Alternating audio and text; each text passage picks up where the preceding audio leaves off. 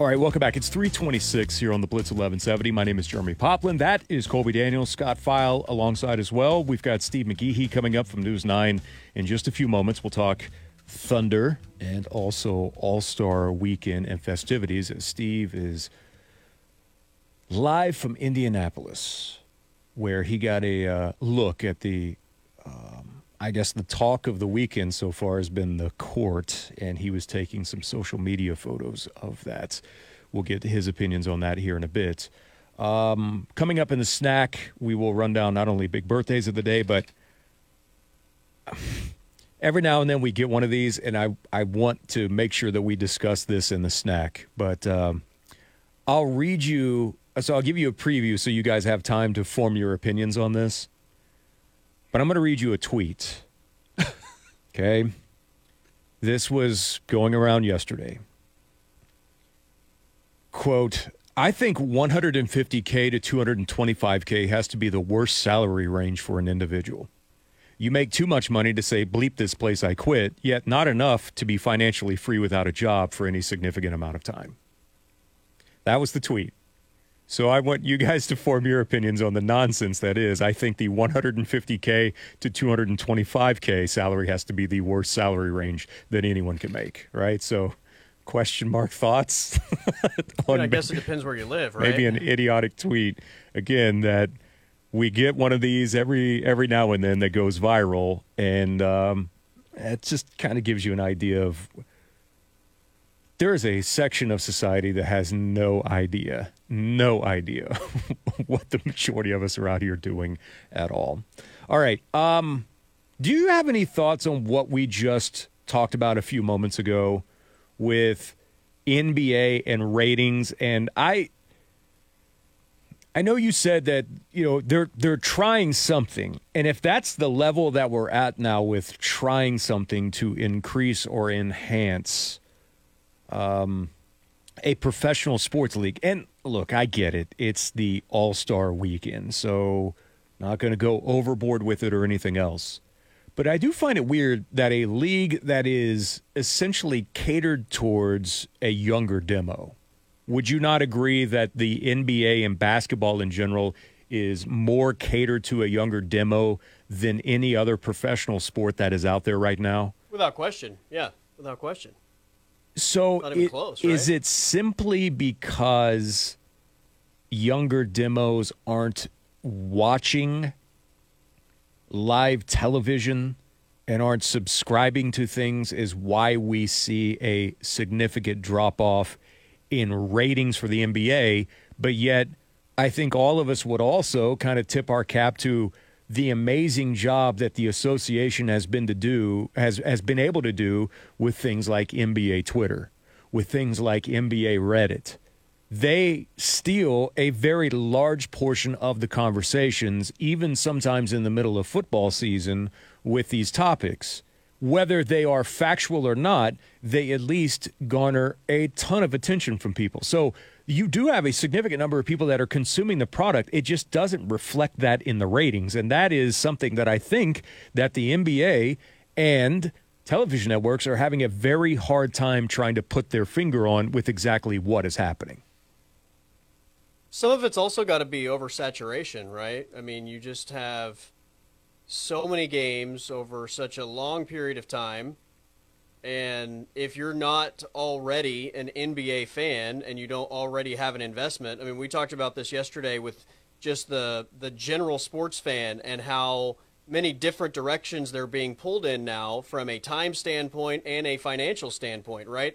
Like, you just can't invest all of your time and money into, you know, that many different pots in terms of all the different networks that sports are on, the amount of availability. And I think if you're choosing where to devote most of your attention, a league that feels like it lasts as long as the NBA does, and it for portions of the regular season feels like it's so irrelevant. And I thought for a while, having superstars missing games played a role in that. Yeah, I think it's probably easy for somebody that's not a giant NBA fan to take a step back and look in other directions.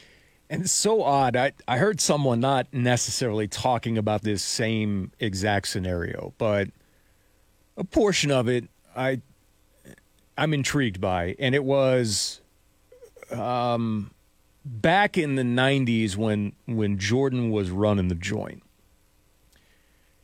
You had a player that is absolutely generational and one of the greatest to ever do it, that made people from a variety of walks of life want to tune in and just watch him do his thing.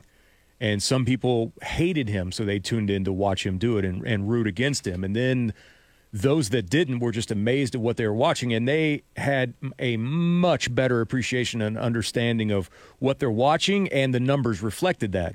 Like, we came out of that, and then we went into the LeBron era, and LeBron, I think it's just the era that we're in where LeBron would talk more, and people are like, why don't you just stop and be quiet and say this? I mean, that turned into a whole social thing as well, and people turned their backs on it. The shut up and dribble yes, thing? like all of that stuff and nonsense that was said.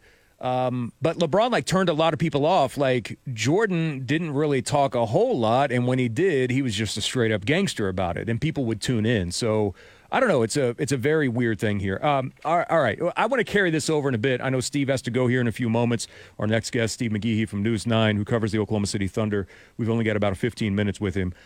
Steve, I saw some of your posts earlier today on social media. By the way, dude, thanks for joining us, man. Long time no chat. Oh, no problem. No problem. Were you talking about Jordan there? Well, Michael Jordan? Well, we were just talking about ratings in general with the NBA and how it's weird that a sport that is geared towards the younger generation as much as what the NBA is lacking, and they're the only professional sport that seen kind of the ratings go the opposite direction from the national landscape. So we're just trying to just figure out different things and, solve the problems of the world for the NBA here on Sports Talk Radio. Well, this event right here in Indianapolis, it's global. There is a lot of international media here for this. So you think about it, hey, it's not just us in America. It is worldwide for sure.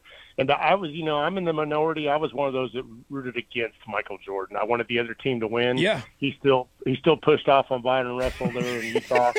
But, I grew up a Portland Trailblazers fan, so I'm so mad that they take Sam Bowie, and then Chicago goes, yeah, we'll take Michael Jordan. Yeah. And that's how it all started. That's awesome. You had a picture earlier today, and I saw the photos of what the court was going to look like that leaked out a few weeks ago, and it's the closest thing that I could say that it reminded me of is what they do now in Vegas with the Golden Knights and the projection on the ice for the entrance on that.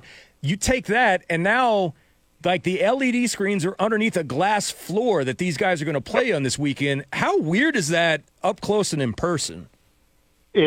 Well, they have several different versions of the floor they could put on underneath, and they had the wood floor. And if you're looking from in the stands, you would think that was a wood floor. That's how realistic it looks. It's incredible. I listened to the guy talk about it earlier today. It's labor intensive. It took a while to get this put together. So, the question was asked, hey, is this the future of the NBA? Are we going to start seeing courts like this? And, he didn't want to say yes, but on down the road maybe. But it takes a while to get that court set up. And if you have an arena that's shared with a hockey team and they play the next night, that's not going to work. So maybe on down the road we'll see some courts like this, but not anytime soon. But it looks incredible. Like I said, you can hardly tell you're playing on glass. There's little round bumps on it, kind of like a real mild, like sandpaper almost. The guys, I don't think they're going to skin their knee playing on it, but I was wow. I didn't want to leave. I just kept staring at it and see all the different things it could do. But does it have that same feel as a typical floor, though, Steve? I mean, you bounce that ball on there and you kind of get that, it just kind of reverberates off of it a little bit. Well, I'm sure they've worked that out so the ball doesn't bounce too high or too low. It kind of reminded me of like a disco dance floor in the 70s a little bit. Kind of those glass, looking for the disco ball above to spin around. That's maybe after the game. But it kind of reminded me of that, like a dance floor for the disco. I wasn't in it. I was a teenager, but you see Saturday Night Fever and you see those disco floors. That's what it kind of reminded me a little bit of. But very cool, very cool. And I'm interested to see, 20 years from now, if this is the wave of the future. Steve, what is the biggest headline for All-Star Weekend? Is it an individual player, or how do you kind of look at where you stack the narratives going into this weekend? I would say it's probably another trip for LeBron James. That's probably number one. You look at all the advertising around here. LeBron's on the face, right up front. With guys behind him like Shea and Luka. Him and other parents here, you got to wonder how many more times he's going to be playing in an All-Star game. Would this be the last one, or will you be able to do it next year or so? Durant also, I think this is his 16th. Is his 16th All-Star game? Or 16th season in the NBA. Guys like that. The storyline is also that you finally got East versus West. You're no longer picking players like they did last year, and I wasn't a big fan of that. So it's a solid East versus West. That's a good storyline as well. But the three-point contest is pretty good locally. It helps with Shea being it, and not Shea, but Trae Young out of Norman, former Sooner. He's going to be in that on Saturday night and also playing in the game on Sunday. But I would say LeBron is the number one storyline, because you've got to think how many more years is he going to be playing in the NBA All-Star game. As much as we're kind of in this technical world with a floor, the East-West back does kind of give it at least somewhat of an old-school feel to it. I'm like you. I didn't really like the drafting of teams, and I know you got to try to refresh things and keep things up. It's still an all-star game at its, and you can put the significance on that as far as you want, but if you're asking guys like me that grew up in 80s and 90s basketball, like East versus West, that just kind of that had more oomph to it than drafting teams. No, I was certainly watching those games in the 70s and 80s, the East versus West. You got Bird versus Magic, a lot of great rivalries. I mean, they were fun to watch, and back then they were trying. They were working hard for it. There was no defense, kind of standing still doing nothing. They were working hard for every point, especially in the fourth quarter. And I hope to see that again coming up on Sunday night. Maybe in the fourth quarter, you see a little more emphasis to try to win this game. That's fingers crossed for that, because it's kind of slipped a little bit over the years. If we've seen the scores, go way up in numbers, which is great to see the offense, but you want to see a little bit of defense too. Regardless of how good a player Shea is, where is his star power on a weekend like this? Like, is he one of the bigger stars of this weekend with some of the more notable names, or maybe guys that have been stars for significantly longer? Yeah, he's somewhere in the middle, I would say. Giannis, LeBron, Kevin. He's probably in the Devin Booker. I'm trying to think of maybe in the Luka range, that right there. But he's not top 3, top 4 probably, but he's somewhere high middle, if that makes sense. It'd be interesting, to see what he does. This is only his second All-Star game, so hopefully he's got many more to come, and his name gets up there. He's still considered young compared to some of the guys that are here, like Kawhi Leonard. They've been here for quite some time as well. But I would say somewhere in the upper middle, if that makes sense, of where he's at right now. Does that type of stuff matter to him? Does he covet to take that next level? It doesn't. I don't think that stuff matters to him. What matters to him right now is winning a championship. That's number one on his mind. He just wants to win and win a championship in Oklahoma City. Have they so I read this comment from Jalen Williams, and he said, I feel like that we have become the hunted. Do you kind of get that sense from traveling with them across the course of the year and being there night in, night out, that they have kind of this, they are the hunted version now with how this first half of the season has gone so far?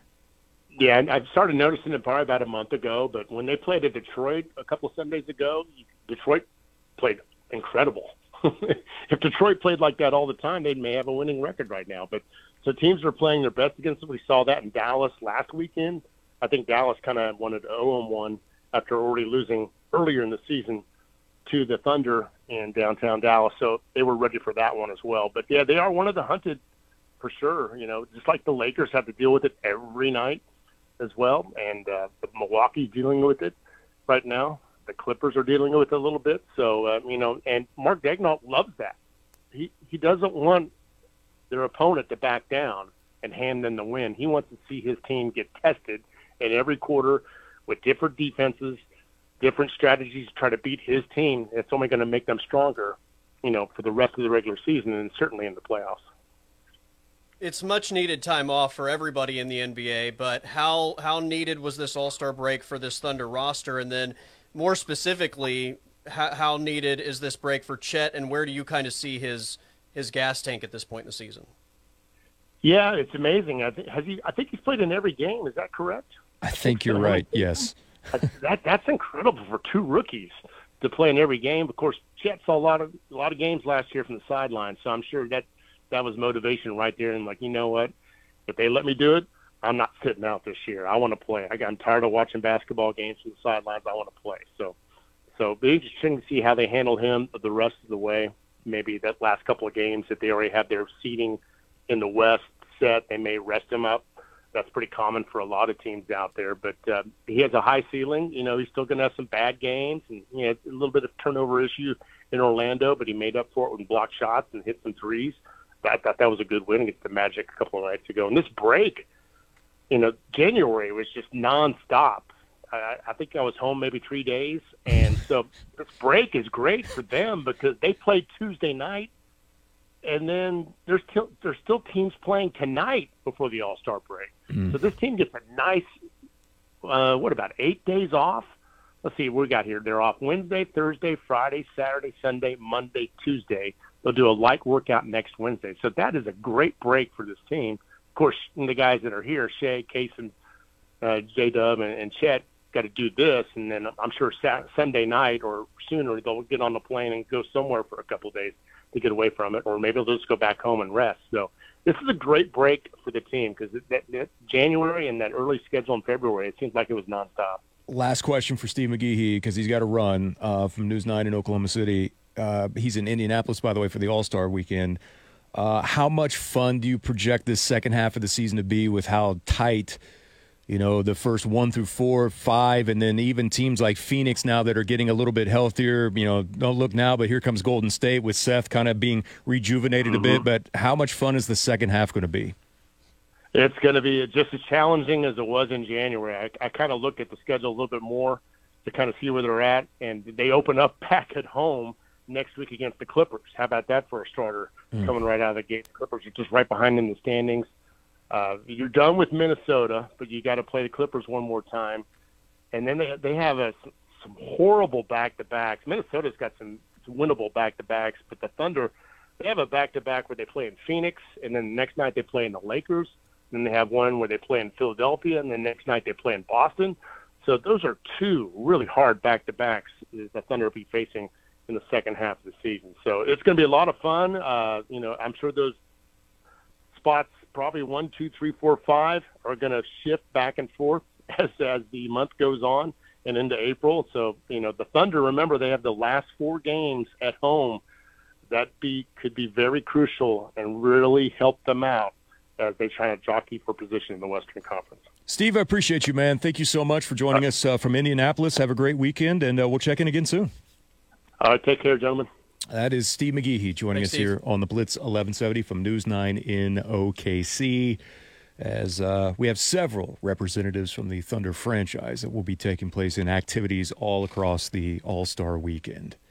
There's no way that floor feels even remotely close to a regular basketball court at all. And if you know how picky some of those guys are with the way the floor is, and there's a dead spot here, and how the ball reacts to it off of the bounce, it'll be interesting to see if the players are actually in favor of this happening. You know, because sometimes leagues just do things without actually asking the guys that have to deal with it on a night-in, night-out basis on what their thoughts and feelings are. So we'll see if that ends up being a story from the weekend. I mean, NFL players haven't liked their surfaces for years. No, so, they haven't at all. Yeah, I'm sure the NBA is like, deal with it. Yeah, you know, and then, you know, and even with the complaints that the players have had, the league still wants to just throw down, you know, sod over the top of field turf at practice facilities for only the biggest game of the season, like a week before the teams are supposed to go practice. But I'm not bitter or anything about that. You know, while another team gets to practice in the most pristine practice facility in the entire NFL. You know, hashtag just saying. That could be me being a little bit bitter, have linebackers going down with injuries, non-contact. That's right. If the NFL had cared about the practice field, that would have happened to Dre Greenlaw. Damn you, Roger Goodell. Damn you. All right, we'll take a timeout. I do feel like I have an obligatory requirement for San Antonio stuff here real quick. I won't talk about Wemby the rest of the day, but last night he became the first player in NBA history with 150 blocks, 150 assists, and 75 or more three-pointers made in a season. So there's that for the wee little rookie out of France. I love the random, 75. Yeah. I mean, 75 three, 150 of this, 150 of that, and then let's set this number at 75. Yeah, of course. Anything to make statistics work for you, right? The famous 150, 150, 75 club. Of course, because everyone has just dreamed about being a part of that. Kind of how it used to be like, oh, we want to be a part of the 40-40 club. And then that changed, and once Jose Canseco got that. But yeah, the 150, 150, 75 club is 150 squared 75 club is there's a member of one right now, and it is Wemby. Also 1,000 career points for the little guy from France. All right, we'll take a timeout. We'll come back with more next year on the Blitz 1170. Colby Daniels has the reins. We've got a snack for you. Colin Kennedy's coming up at the 5 o'clock hour as well here on the Blitz as we are streaming live on the Blitz 1170 app from the Tulsa Oilers Hockey Studios.